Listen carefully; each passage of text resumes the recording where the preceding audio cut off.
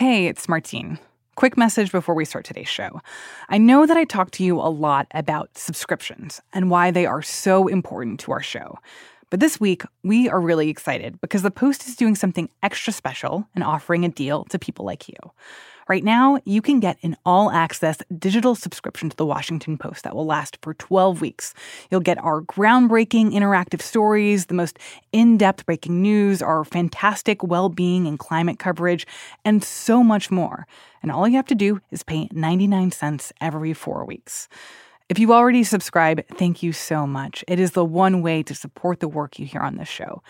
And if you know someone who would love a subscription, you can't beat this price. Go to WashingtonPost.com/Black Friday, or you can find the link to this deal in our episode description. Okay, here's the show. I know you joke about getting a phone, but when do you actually think kids should get a phone? I actually think kids should get a phone around the age of middle school, because I think that's when you get a bit more responsibility. And I see a lot of middle schoolers walking around town. And I think when they're walking around town, a phone can keep them safe, because there are a few things on the phone that can keep them safe. So maybe middle school is the age, I believe. Okay, listen to you. I want to see what some experts say. And my colleague did some reporting about this. Yeah, I know.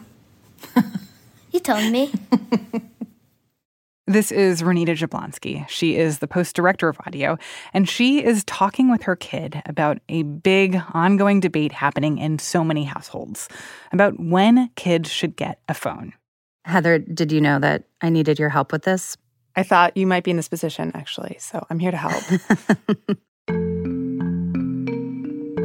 Renita wanted to know where the experts land on this question. And Heather Kelly is a tech reporter for The Post who has been looking into exactly that. And I work on our help desk, and so we always try and help people with real problems they're having with technology or things they want to do better or differently. What Heather learned in her reporting is that it is basically inevitable that kids will find their way online. So how can parents and other adults think about introducing kids to technology thoughtfully?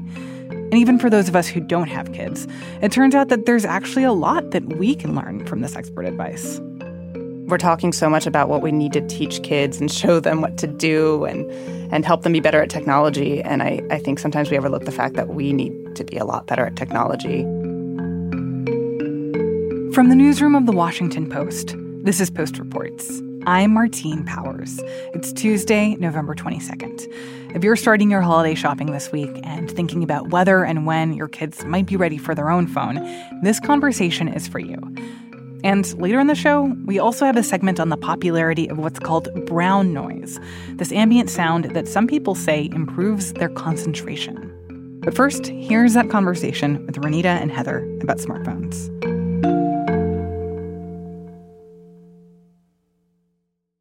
What was most interesting to me is I've been covering screen time and kids and phones since before, but especially during the pandemic. And the wind has really changed. I think early in the pandemic, we were all in a bit of a pickle in our homes with our children and our jobs at the same time. And the traditional screen time rules really fell away. Yeah. Kids started learning to use these things much younger. And I don't think you can go back on that shift. And so we're seeing a much younger age that's kind of approved for adoption by experts than we used to have. There was this group called Wait Until 8th. There are some experts behind it, and they're like, wait until 8th grade to give your kids phones. And now I'm hearing more like 10 to 14, 10 to 12 years old, as they're getting into middle school, start giving them some of that responsibility so they can learn about it, so they can sit with you and become more fluent in the technology that is going to be a huge part of their lives very soon. I imagine some people hearing that think that that sounds very young. And by some people, I mean me. Yikes. And it's funny, I get what you're saying, but there is something that just feels really extreme about that. Why 10? I mean, that early being potentially a way to, or a point in which to introduce something like a phone.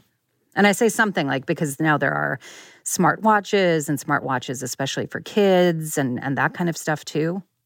And I think that's actually an interesting point. We're not hearing, hey, give your kid a $900 fully unlocked iPhone in the 5th grade or the 6th grade. There are all these different kinds of phones and wearables and different technology and ways to even lock down a used smartphone. So you're only giving them a little bit of that access. You're easing them into it. I actually talked to this woman named Catherine Perlman. She is a clinical social worker. She works a lot with families dealing with screens and trying to figure out their own paths. A very interesting thing she pointed out is that if you wait until your kids are tweens, or especially teenagers, and you try and guide them through this, you try and sit down and say, hey, let me teach you how to text. Let me have access to your text messages. The answer is going to be just like a giant eye roll. If we wait till 14, 13, 14, 15, kids have one foot out the door. They're really into their peer group. They haven't had a chance to practice, gaining skills in terms of etiquette and managing social media. And they're not listening to their parents at that point anymore. They're listening to their friends. 10, 11, 12-year-olds are really listening to their parents, and parents can mentor and monitor slowly and release the reins as the kids get older. When you talk to kids about this younger, when they're still kind of into us, like they want to listen to their mom and dad and they think we're cool. Obviously, they're wrong, but they don't know that yet. Right. They're more willing to take all the training that is really necessary to be able to responsibly have this kind of technology. Like, you can't just give them a device and hope it works out. You need to lay the groundwork. You need to teach them about etiquette, what to do if you come across pornography, how to avoid strangers, why never to post your body on the internet. There's so many conversations to have, and the younger you start them, it just seems like it's much more likely to stick, and they'll actually listen to you. When it comes to the assessment of when a kid is ready to have this kind of technology in their hands, how does that happen? How do you know? Oh, it's so complicated. I mean, even my own kids are so different from each other. That's kind of a funny thing about pick an age when you give a kid a phone. It is just entirely dependent on your child. So you're going to look and see if they're starting to show signs of the kind of responsibility that means they could take this on. Are they doing chores? Are they doing well in school? If they already have video games, are they okay when you tell them screen time is over, it's time to put it away? And if not, if they're already struggling with things like screen time, then maybe it's not time to add more screens to their life. If they're struggling emotionally in some ways, maybe this isn't something they need to have right now. If they're dealing with friend group issues, bullying, you might want to ease them into having more ways to connect with kids from school online to protect them a little bit. It is just so entirely dependent on the child and at what age they're maturing and when they're starting to show some signs of being ready for what's essentially a very big responsibility, like getting a car. I know that, and I was reading some of the comments after your story published, and there are some people on there that said, come on, why do kids even need a phone? What are some of the more practical reasons that you heard about? I know, for me, as we give more freedom to walk over to another kid's house in the neighborhood and things like that, I can't help but wonder, wouldn't it be nice to even send a text message to say, hey, are you okay? You said you were going to be home at 5:30. It's 5:45, whatever it might be. All these devices have something built in that I think is actually the killer feature that we don't bring up as much, is its GPS tracking. They are little location devices. We are tagging our children in the nicest way possible so we can always tell where they are. And that's something our parents didn't have, and especially maybe if you're a child of boomers, like they never really knew where we were, and the news had to remind them that it's 10 p.m. Like, do you know where your kids are? And parenting nowadays, I think we're much more aware of safety and security, and it just feels so good, especially if your kid is going to school and back on their own, if they're commuting anywhere, if you're, in a divorced family and they have multiple households that they're between, where you can just check and see where they are. And I think that's the biggest reason I've heard from parents that a kid might have one of these devices on the younger side. And then I know that there's also should we know? Do we need to know where they are at any moment? And that's another interesting question of what age do you start to dial back these things? And it's funny because kids are so used to having their location tracked, as I've actually heard from teenagers and college kids who willingly use apps like Life 360 to share their location with their parents because it's sort of a safety thing. And their parents share their location with the kids too. Just everybody kind of knows where everybody else is. And it's not considered like a creepy thing. People aren't looking too much, hopefully. But it's a peace of mind, I guess, for everybody in the family. In terms of the baby step kind of products that are out there, of course, companies are fully seizing on where parents' heads are with so much of this stuff, all the layers of concerns with this. And, there are a lot of things out there now, like I think we were referencing earlier, like a smartwatch, and I'm doing air quotes here, where you can text or call a very limited number of approved people, and that's about it. And maybe it tracks your steps. I think there are companies like Gab, and Verizon has one called Gizmo. What is your reporting on this stuff revealing about those types of products? Parents and the people who sort of track these things, they're big fans of them for a certain age range. There's also Pinwheel, the Gab. There's a bunch of very locked down products.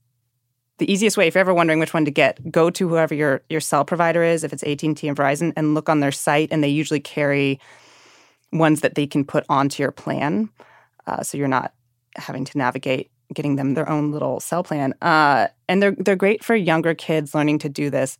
Try and give a 14-year-old one of these, and you're going to have some difficult conversations. I mean, it's peer pressure. It's what kids are doing at school around them, and sometimes it's easy for parents to dismiss that.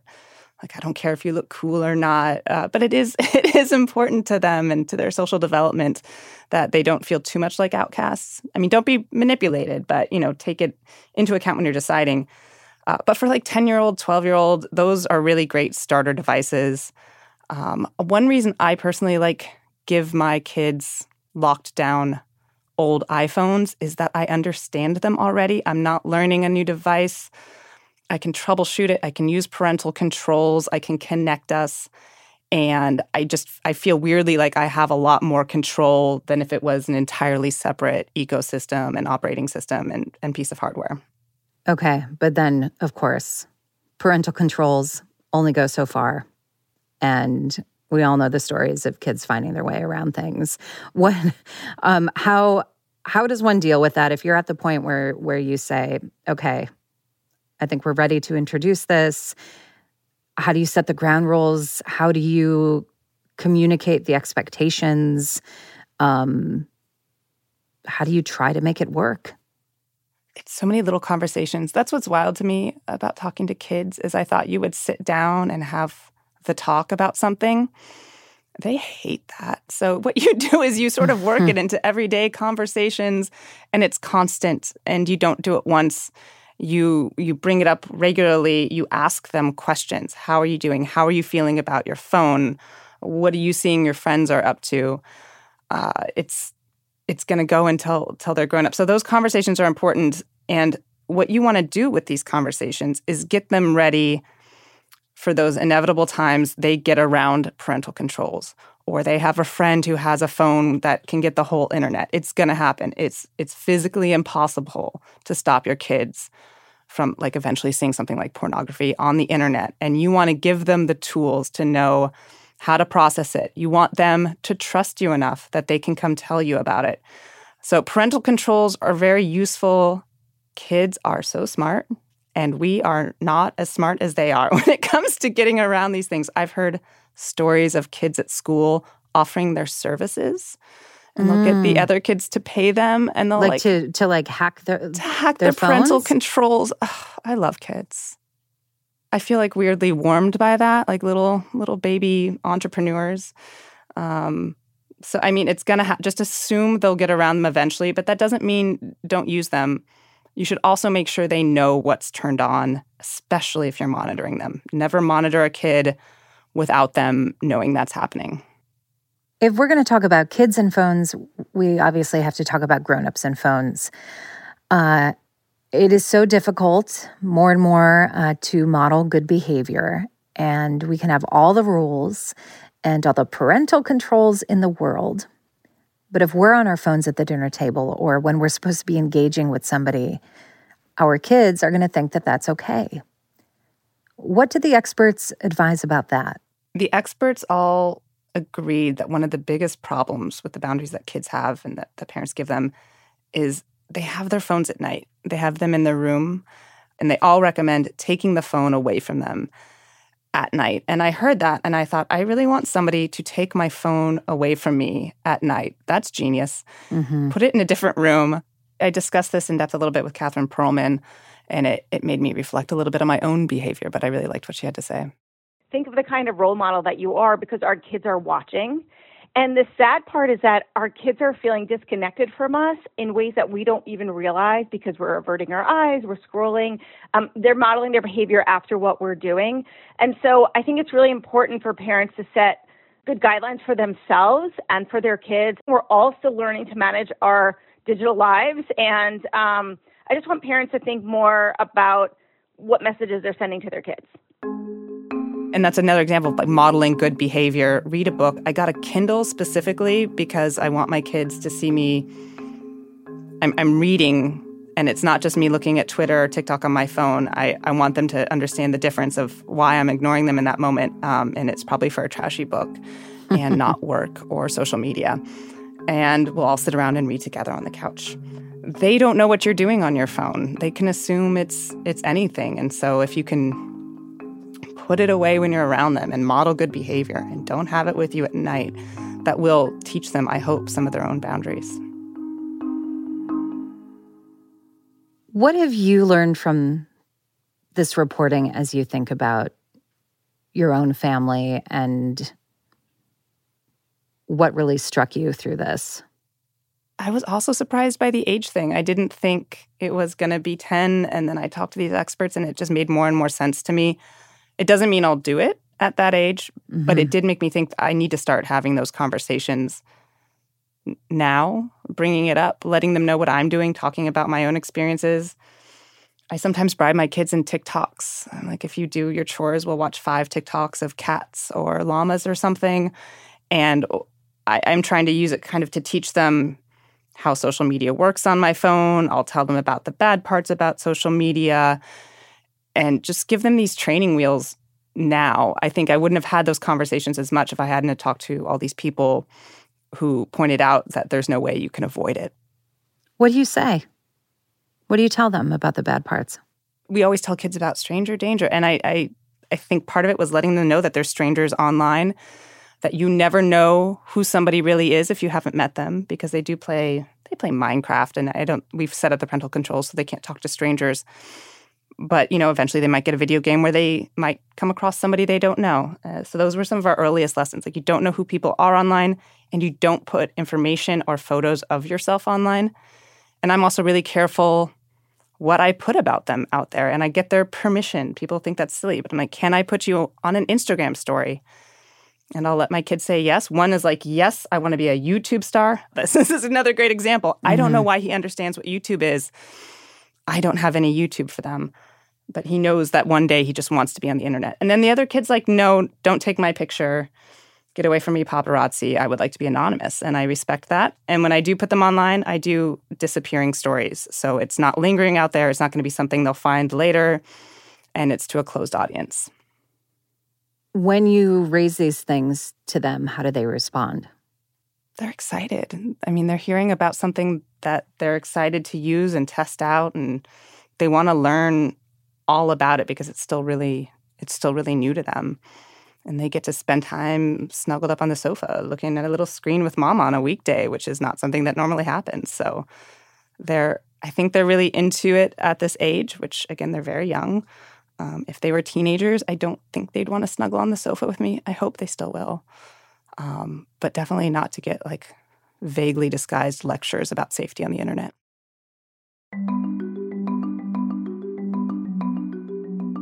It's funny, we're talking so much about what we need to teach kids and show them what to do and help them be better at technology. And I think sometimes we overlook the fact that we need to be a lot better at technology, that we came to this late in life. Nobody trained us, and we're always sort of trying to model this good behavior. I don't know about you. I fail a lot.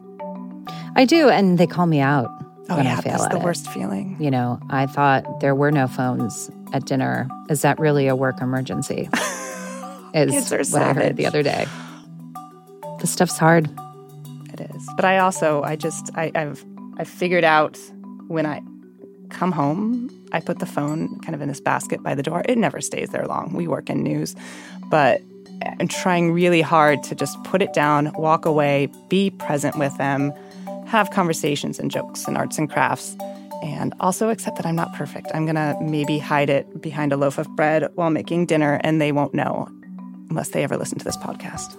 And then, side note, there are times when craft time turns into making cardboard iPhones. So, oh my God, they love making iPads and iPhones. It's so cute. Isn't that so funny? Wow. See, they all do it. I feel a little better there. Heather Kelly, thank you so much. Absolutely. I hope this helps, and that your kids are going to be fine. It's going to be great.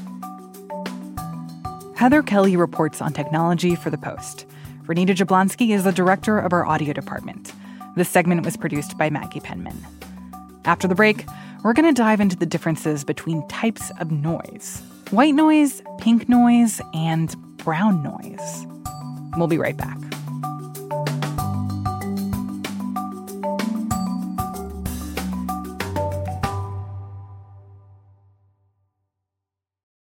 Hey, this is Christina Quinn.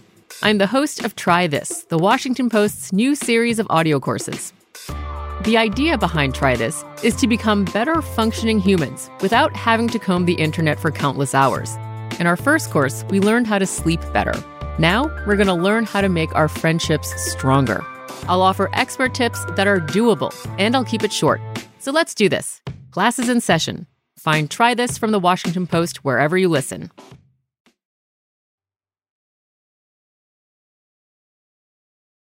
Before we wrap today's show, we have one more thing from reporter Amanda Morris, who covers disability issues. It's about brown noise. Over the summer, brown noise exploded on the TikToks and social media accounts of people who had ADHD, and also people who had other conditions such as autism, anxiety, things like that. But really in the ADHD community, people talked about how brown noise was helping them focus, helping them to relax and calm down when they felt overstimulated, and helping them get their work done. I've listened to brown noise the past 2 nights in a row to help me fall asleep, and I've been out in like 15 minutes. That is unheard of for me. Did you hear that? That was the sound of my blood pressure dropping. That's the brown noise I was talking about in my last video, which is so much more calming than white noise. And so I looked into this a little further, and it turns out there is some research around this. So if you've never heard of brown noise before, that's totally okay. I had not heard of it either. But what you probably have heard of is white noise. So a lot of people have heard of white noise before because there's been a lot more research on white noise and how it pertains to our ability to sleep, to relax, to focus. White noise, to me, sounds like a TV that should have been turned off, or like a really angry cat hissing at you. And then there is also something called pink noise. Pink noise doesn't include as much of a high-frequency sound that white noise does. It's a little bit more pleasant. It sounds a little bit like rain falling on pavement in the city. And it just feels less like it's pressing on you. And now this is brown noise. Brown noise is like white noise and pink noise in the sense that it's a random, meaningless tone. But to me, it just feels so much more like grounded. Like earthy is the word I like to use, but it also reminds me of being on a plane. It kind of reminds me of like laying in your bed and like looking out the window at the trees, like moving in the wind. That's what it makes me feel like I'm doing, even if I'm not doing that. So why does brown noise, or even white noise or pink noise, help people focus, especially people with ADHD? ADHD is a condition in which people have trouble focusing and often get distracted and overstimulated. And for people with ADHD, there's a link with lower levels of dopamine in the brain. And this is probably why they are more easily distracted by things that they find interesting, because they're constantly craving that dopamine. So one theory as to why white noise, pink noise, and brown noise might work to help focus people with ADHD is because its randomness is just stimulating enough to mimic the effects of dopamine in the brain. We don't know why this is happening, but that's one theory. Another theory as to why playing white noise or other similar noises might help people with ADHD focus is a theory called stochastic resonance. It's basically this idea that everybody has different levels of noise in their brain, and people with ADHD have noisier brains than others. For some reason, when you introduce additional noise to that, it actually quiets the internal noise. We don't know exactly why this might be happening, but some people think it has something to do with how humans evolved in a natural environment, because a lot of these noises mimic natural sounds. So one of the best examples in the course of my reporting was a woman in Canada named Taylor Griffin, and she had been completely failing a class when she discovered brown noise. If I take Ritalin, no matter what, I'm going to be a zombie for an hour or two.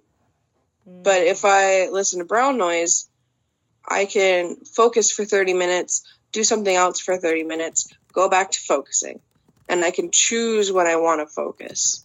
She's just one of many people who say that it's really helped them with work, studying, getting things done, even things like getting chores done around the house. Some people said they were putting on brown noise just to vacuum and do dishes. And some people with ADHD, they take medication, but they still don't get better grades in school because the medication doesn't always help with academic performance. It helps more with restlessness and activity level, not necessarily focus. And so rather than seeing brown noise as a cure-all, doctors say that brown noise is a tool that you can use. And like any tool, it's best when used in conjunction with other tools, whether that's medication or other types of strategy for managing ADHD. You can listen to brown noise however you want, but the researcher I talked to who has done the most research on white noise has found it to be more effective when you listen to it through headphones, because then you're doing additional masking of other sounds and you're really honing in on the white noise or the brown noise or the pink noise. But you might want to make sure you're in a more distraction-free environment.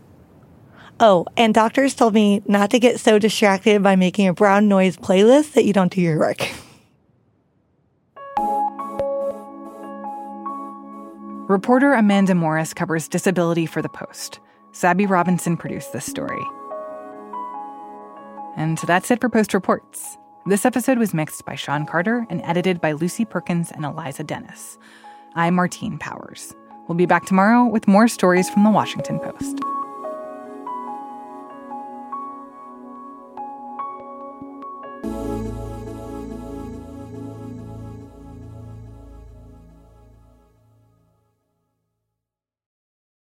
Hey, this is Christina Quinn. I'm the host of Try This, The Washington Post's new series of audio courses. The idea behind Try This is to become better functioning humans without having to comb the internet for countless hours. In our first course, we learned how to sleep better. Now, we're going to learn how to make our friendships stronger. I'll offer expert tips that are doable, and I'll keep it short. So let's do this. Class is in session. Find Try This from The Washington Post wherever you listen.